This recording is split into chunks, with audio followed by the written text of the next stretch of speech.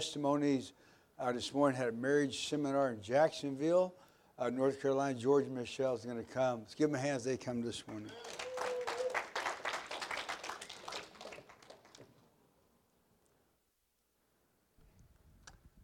Right.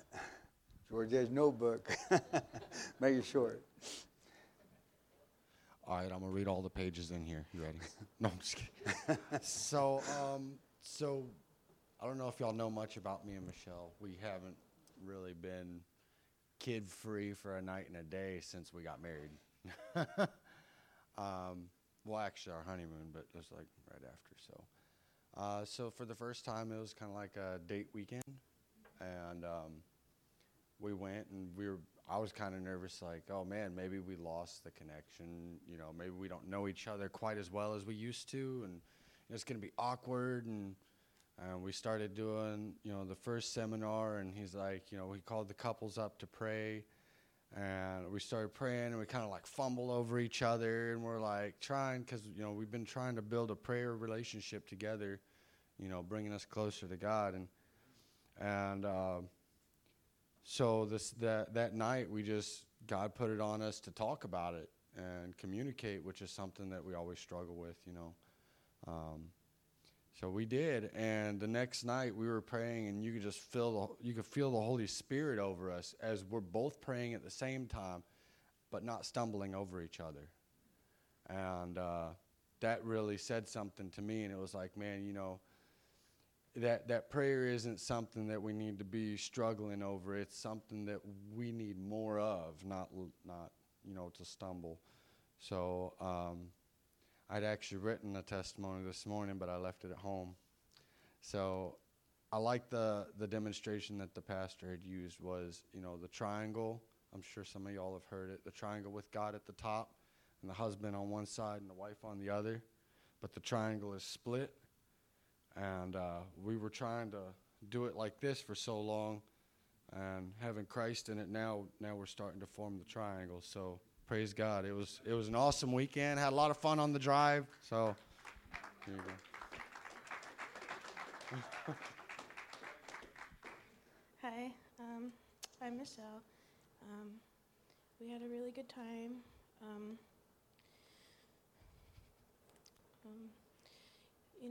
He had a lot of good things to say, especially about, speaking things, if you speak negative things, it kind of puts that in your head, so, if you're thinking negatively about, stuff with your spouse and, it starts to become your truth about them.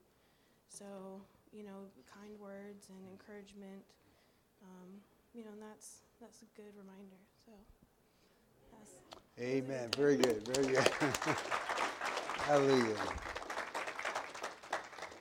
We appreciate that. Amen. If you got your Bibles, we're in Acts 16. How many came to hear from God? Amen. Phil, I have the mind of God 100%. So, Acts 16. Winston Churchill, probably the greatest leader Europe has ever had. He speaks to Europe at a critical time during World War II. He speaks these words. He said, "We will not fail. We shall go on to the end. We shall fight in France. We shall fight on seas and oceans. We shall fight with growing confidence and growing strength in the air. We shall defend our island whatever the cost may be. We shall fight on the beaches. We shall fight on the landing grounds. We shall fight in the fields and in the streets. We shall fight in the hills. We shall never surrender. Victory at all costs, victory in spite of all terror. A victory, however long the road and how hard and the road may be. For without victory, there shall be no survival or no Europe." Amen. So I thought about that as kind of the theme of how I want to preach this morning, because in our text, this kind of the mindset of Paul and Silas as they're in a dire situation. Let's read it together. We'll start at verse 16. "So now it happened as we went to prayer." Somebody say prayer. Somebody say, "I'm going to pray." That was weak. I'm going to pray. So let's start from the beginning. Now it happened as we went to prayer that a certain slave girl possessed with the spirit of divination met us, who brought her master much profit by fortune telling. This girl followed Paul and us and cried out, saying, These men are servants of the Most High God who proclaim to us the way of salvation. And this she did for many days. But Paul, greatly annoyed, turned and said to the spirit, I command you in the name of Jesus Christ to come out of her. And he came out that very hour. Verse 19. But when her master saw that their hope for profit was gone, they seized Paul and Silas and dragged them into the marketplace to the authorities. And they brought them to the magistrates and said, These men, being Jews, they suddenly trouble our city, and they teach customs which are not lawful for us, being Romans, to receive or observe. Then the multitude rose up together against them, and the magistrate tore off their clothes and commanded them to be beaten with rods. And verse 23, and when they had laid many stripes on them, they threw them into the prison, commanding the jailer to keep them secure. Having received such a charge, he put them in the inner prison and fastened their feet in the stocks. But at midnight, Paul and Silas were praying and singing hymns to God, and the prisoners were listening to them. Suddenly there's a great earthquake, so the foundation of the prison was shaken. Immediately the doors were opened, and everyone's chains were loose. And the keeper of the prison, awaking from his sleep and seeing the prison doors open, supposing the prisoners had fled, drew his sword and was about to kill himself. But Paul called out with a loud voice, saying, Do yourself no harm, for we are all here. Then he called for a light, ran in, fell down trembling before Paul and Silas.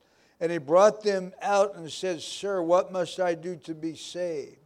And they said, Believe on the Lord Jesus Christ, you will be saved, you and your household. Then they spoke the word of the Lord to him and all that were in his house. And verse 33, and he took them the same hour of the night, washed their stripes. Immediately he and all his family were baptized. Now when they brought them into his house, he set food before them, and he rejoiced, having believed in God with all of his household. Let's pray. Father, I'm asking you this morning, God, to move, to break every chain. God, break every bondage. I break its power of hell. I cast down every demonic stronghold, every attitude that is not right this morning. I break its power, God. Help us to live in victory as Christians in Jesus' name. Amen. Title of this sermon, Know or Battle Your Way to Victory. Battle Your Way to Victory. So firstly, the battlefield. One, prayer is a battlefield. Look at our text. Now it happened as we went to prayer that a certain slave girl possessed with a spirit of divination met us. So the devil, the demonic, always tries to invade our prayers. The devil's always showing up when we pray. Let me give you some proof here. How many times have you been praying for your marriage, and all of a sudden, all the bad he or she has come up? You're praying, God help her, God bless her, give her your mind, and all the bad she's ever done comes up in a moment's time. You're praying for a brother or sister in the church, and all of a sudden, every word of offense, every time they looked at you wrong, all of a sudden comes to your mind. Amen. So you're praying for a pure mind, all of a sudden this nasty stuff comes up. You're praying, God, give me peace. All of a sudden you get angry. So the devil's always present when we're praying. He's trying to invade our prayer life. In our text, Paul says a certain slave girl possessed a spirit of divination met us. It's interesting. He met him in the prayer room.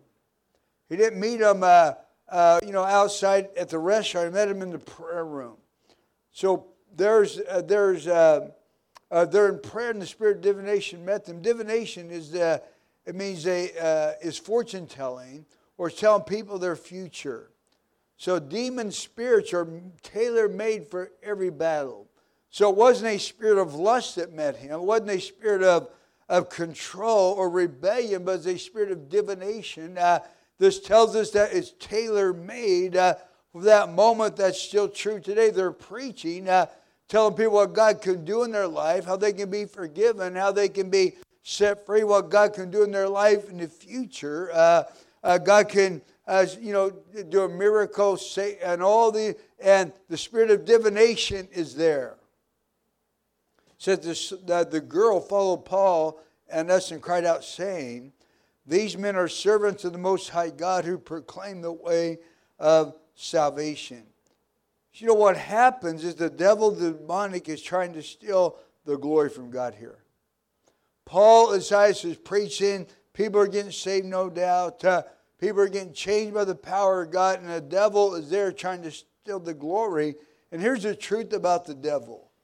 The devil, the demonic, is so prideful, he will let people get saved as long as he gets the glory. Now that's twisted, but he's twisted. As long as that girl can follow him or follow them around and say, "Hey, they're servants.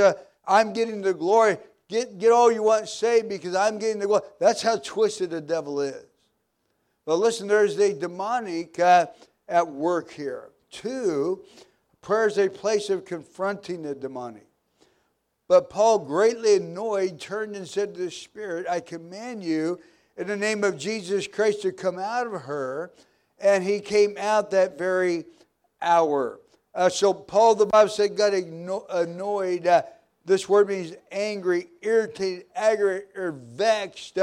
This lady's following him around for many days, the Bible said. Finally gets vexed. And I say, "Come out of her." And so in prayer, we have to confront the demonic. In prayer, we do confront the demonic. Things are never fixed in a bad marriage, a bad friendship, a tormented mind, an unclean life, until you get annoyed. When you finally get vexed, "I've had enough, I'm not good," and God loves it when we get that place where we're vexed. "God, how long am I going to be like this?" We get vexed. We begin to speak to that spirit, "Leave my house, leave my mind, leave my life," and we can begin to serve God. As Christians, we have to come to a place where we're not going to allow the demonic to destroy and break down anymore. Look at our text, verse 18. "And this she did for many days, but Paul, greatly annoyed, turned and said to the spirit, 'I command you in the name of Jesus Christ, come out of her.' And she came out that very hour." Now don't get offended because I'm telling the truth here this morning. Some of you have been tormented in your mind, your marriage, your life for years. Isn't it time to get annoyed? Isn't it time to get vexed and turn? "I cast you out. I'm not going to allow you to rob my marriage anymore. I'm not going to allow you to destroy my mind, destroy my life. I'm annoyed. I'm casting you out." That's what Paul, after many days, I'm like, why did it take many days? I'm not sure, but don't let it linger any further. If the devil's tormenting your mind, cast it out. I'm not going any further with this. The devil will fight you. That's why Christians have to be fighters. Listen, your stance in Christ will be challenged by hell and the demonic. He's not impressed that you're saved. What impresses hell is that you fight for your salvation. Look at verse 19. "But when her master saw their hope for profit was gone, they seized Paul and Silas and dragged them into the marketplace to the authorities. They brought them to the magistrate and said, 'These men, being Jews, they exceedingly trouble our city, and they teach customs which are not lawful for us, being Romans, to receive or observe.' Then the multitude rose up together against them, and the magistrate tore off their clothes, commanded them to be beaten with rods."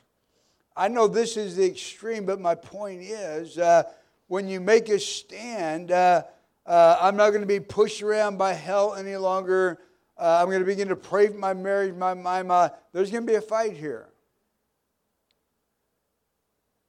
Many people come to church. "I used to be a fighter." They tell, I used to whip 5 guys one time, well, prove it here. Prove it. You used to be a fighter. Amen. Stand up for your mind, your marriage, your life, and begin to fight here. To me, Christians just lay down. Every time a battle happens, every time their marriage gets assaulted, or or their mind. They just lay down. They quit fighting. No, stand up and fight.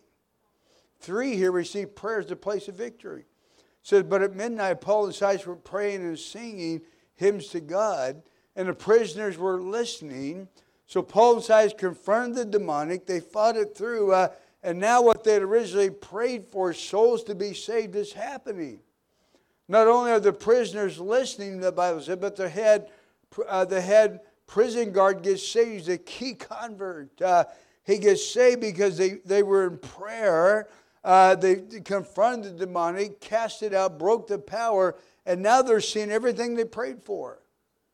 Why won't Christians pray today?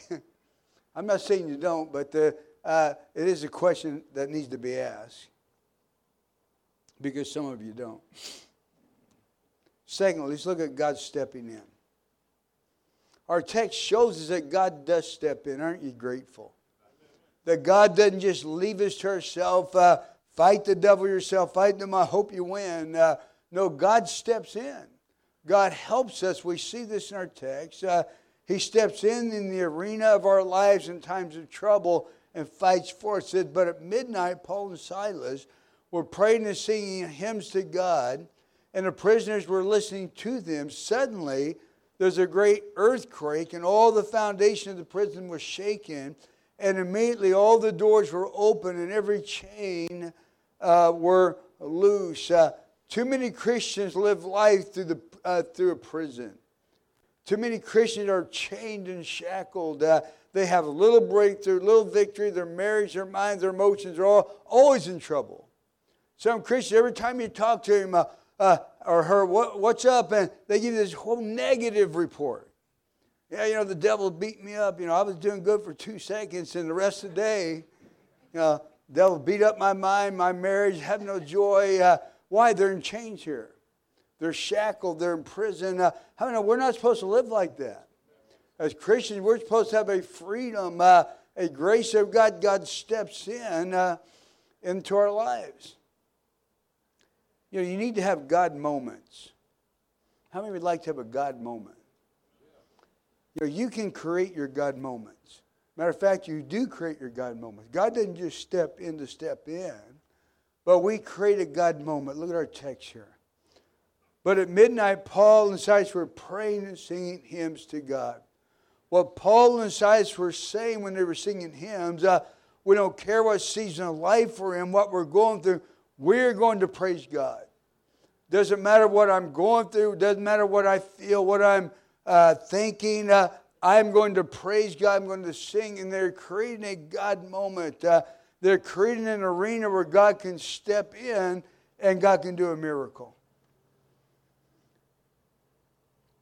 God does not and will not step in when there's complaining, when there's jealousy, disobedience, rebellion.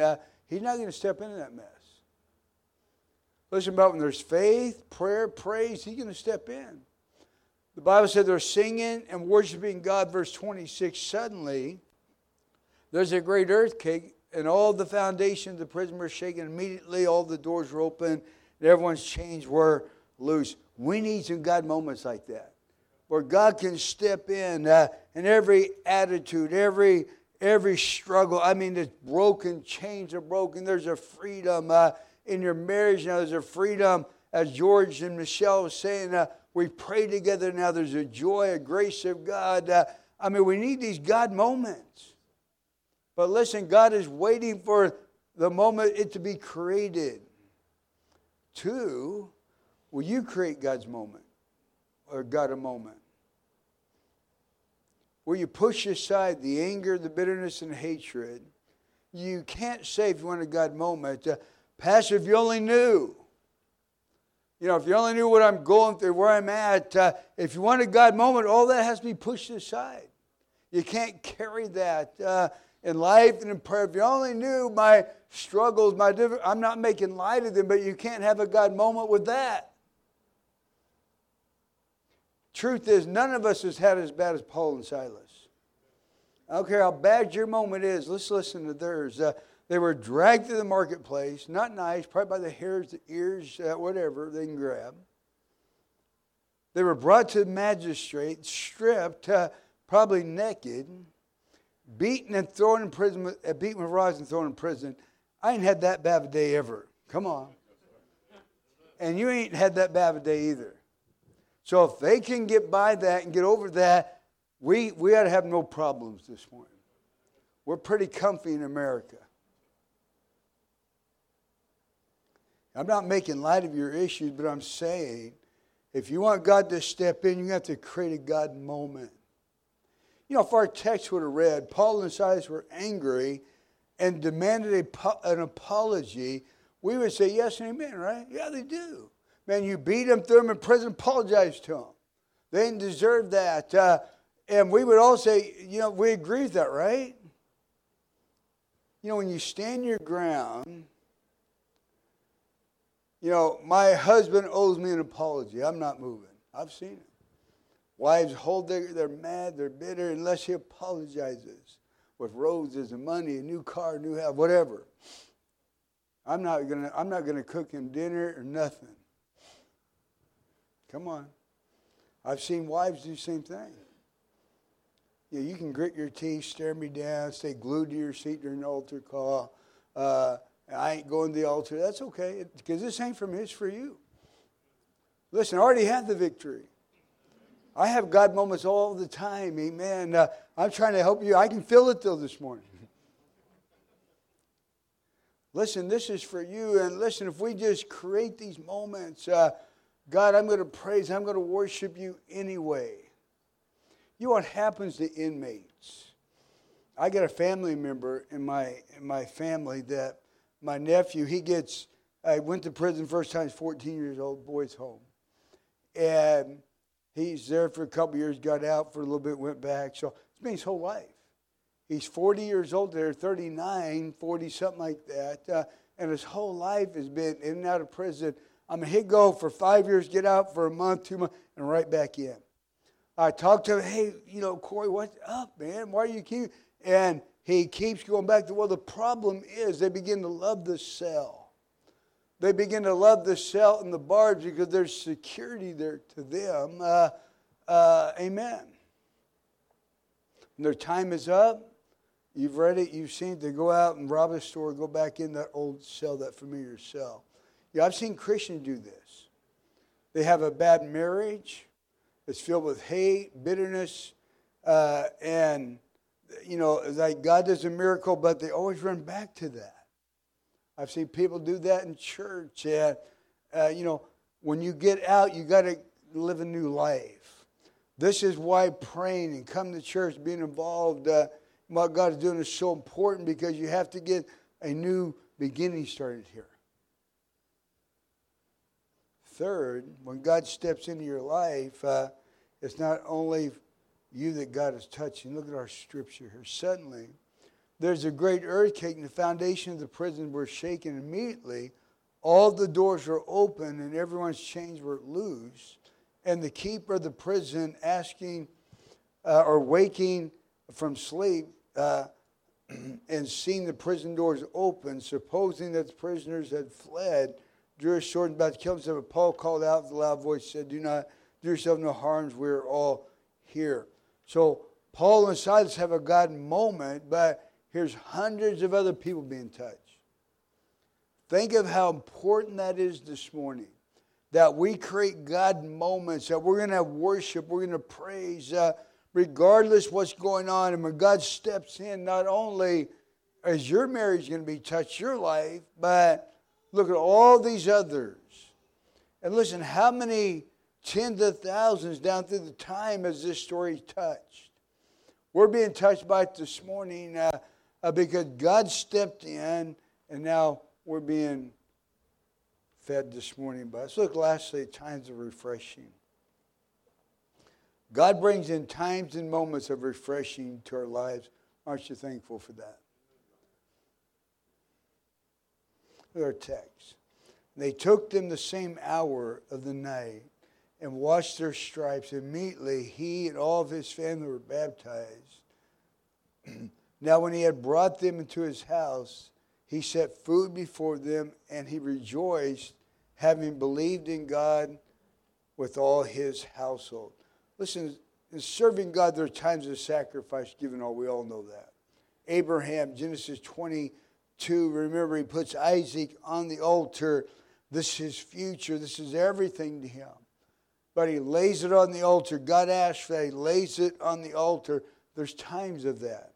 There's times in the Christian life, 2 Kings 4, this widow is desperate. There's desperation times. If you know this story, but Elisha tells her what to do. She does what the man of God says, gets a miracle. But there's times of that. There's times of hardship. 2 Corinthians 4. Paul said, we're hard pressed on every side, yet not crushed. We're perplexed, but not in despair. Persecuted, but not forsaken. Struck down, not destroyed. There's times of that. We've all felt all of that, but there's also times of refreshing. Hallelujah. Can you say amen? The Bible in our text said, washed their stripes, brought them into his house, set food before them, and he rejoiced. There's times of refreshing, and God does that into every life as we serve God, as we go through all the other seasons. God makes sure there are times of refreshing. You know, refreshing gives you strength to carry on and to finish the task. Look at Matthew 26. You don't have to turn there, but days before Jesus is going to be crucified. Now, Jesus has went through a lot. Remember, he's been in the garden. He's sweating tears, asking God, help me. And, I mean, just the demonic presence there. I've been in prayer where I'm sweating because it's hot outside, but Jesus sweating blood. Listen, the intensity of life, everything it is natural saying, no, I don't want to do this. But there's a spiritual battle. He's surrendering to the will of God, the hardest moment. And Jesus has just been at that moment. Matthew 26, days before he's crucified, it says, when Jesus was at Bethany at the house of Simon the leper, a woman came up to him having an alabaster flask, a very costly fragrant oil, and she poured it on his head as he sat at the table. Listen, there's something supernatural about refreshing. Because look what happens now. For in pouring this fragrant oil on my body, she did it for my burial. It's almost like Jesus is saying, now I've been refreshed, I can finish the task. Now that I've been refreshed, I can go on and carry on and do the will of God. Now that I've been refreshed, and there's something supernatural about refreshing, amen, where we can just go on now and do the will of God. You know, when you take time out to refresh another believer, when someone's struggling, going through a difficult time, and you meet that need, when you refresh them and you take the load off their back, their shoulders, and you help them, God records that, and God says, I'm going to bless you. Mark 9, for everyone or whosoever gives a cup of water to drink in my name, because he belongs to me, surely I say to you, he will by no means lose his reward. God watches as we refresh people. As we simply, acts of kindness, let's touch, let's help, let's lift a burden. God said, I'm going to reward you for that. You know, when you spend time with a new convert, when you do acts of kindness to those that need God, God said, I'll bless you. Look at Matthew 25, verse 35. For I was hungry, and you gave me food. I was thirsty, and you gave me drink. I was a stranger, and you took me in. I was naked, and you clothed me. I was sick, and you visited me. I was in prison, and you came to me. Then the righteous will answer him and say, Lord, when did we see you hungry and feed you, thirsty and give you drink? When did we see you a stranger and take you in, or naked and clothe you? Or when did we see you sick or in prison and come to you? And the king will answer and say to them, as surely as to you, as much as you did it to one of the least of these my brethren, you did it to me. As we serve each other. You know, there's times of need, there's times of desperations, and as we serve Jesus, and I remember that. You know, third here, the reason it is so important to be faithful to church, we need refreshing. You listen through sermons, we're challenged to create God moments. There's times where we come to church, and I don't know about you, there's not every service, but there's some, I just get refreshed. I'm in the prayer room and I can just feel the refreshing of God as I'm contending or as I'm in a service and the message is coming. I mean, there's just a refreshing. Or there's times, again, I say we're challenged to create that God moment, to get out of our feelings, to get out of the moment we're in and create something God can step into.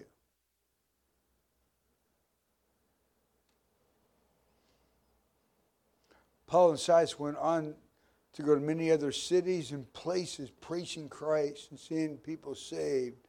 I wonder if this moment of refreshing gave them the strength to do that. Remember the jailer brings them in, feeds them, washes their shirt. I wonder if that refreshing gave them the strength to go to all the other cities and places and that they went and preached the gospel. That's the power of refreshing this morning. If you need refreshing, listen, create a moment right now with God. Forgive and let go. Let God step in supernaturally to your arena. Don't hold the grudges. Don't get, me and my wife, I'll just use us. I wouldn't know whether people gets upset. Me and my wife. There's been times we've been sure we're mad at each other. And we leave the service frustrated and we go home and we should just forgive each other. That way we could enjoy the service, could enjoy the grace of God. And now we've learned to do that. If we're fighting Sunday morning, that's usually when the fights happen. Come on. We don't have the kids anymore, so that don't rarely happen now. But we getting the kids together, feeding them, showering, and doing all the other stuff, it's frustration building up. Let it go before you come to church, right? Put the smile on, believe God, come and get refreshed. Let's bow our heads this morning. Let me close here. One, listen, prayer is a battlefield. It's not a hangout. I don't know any soldier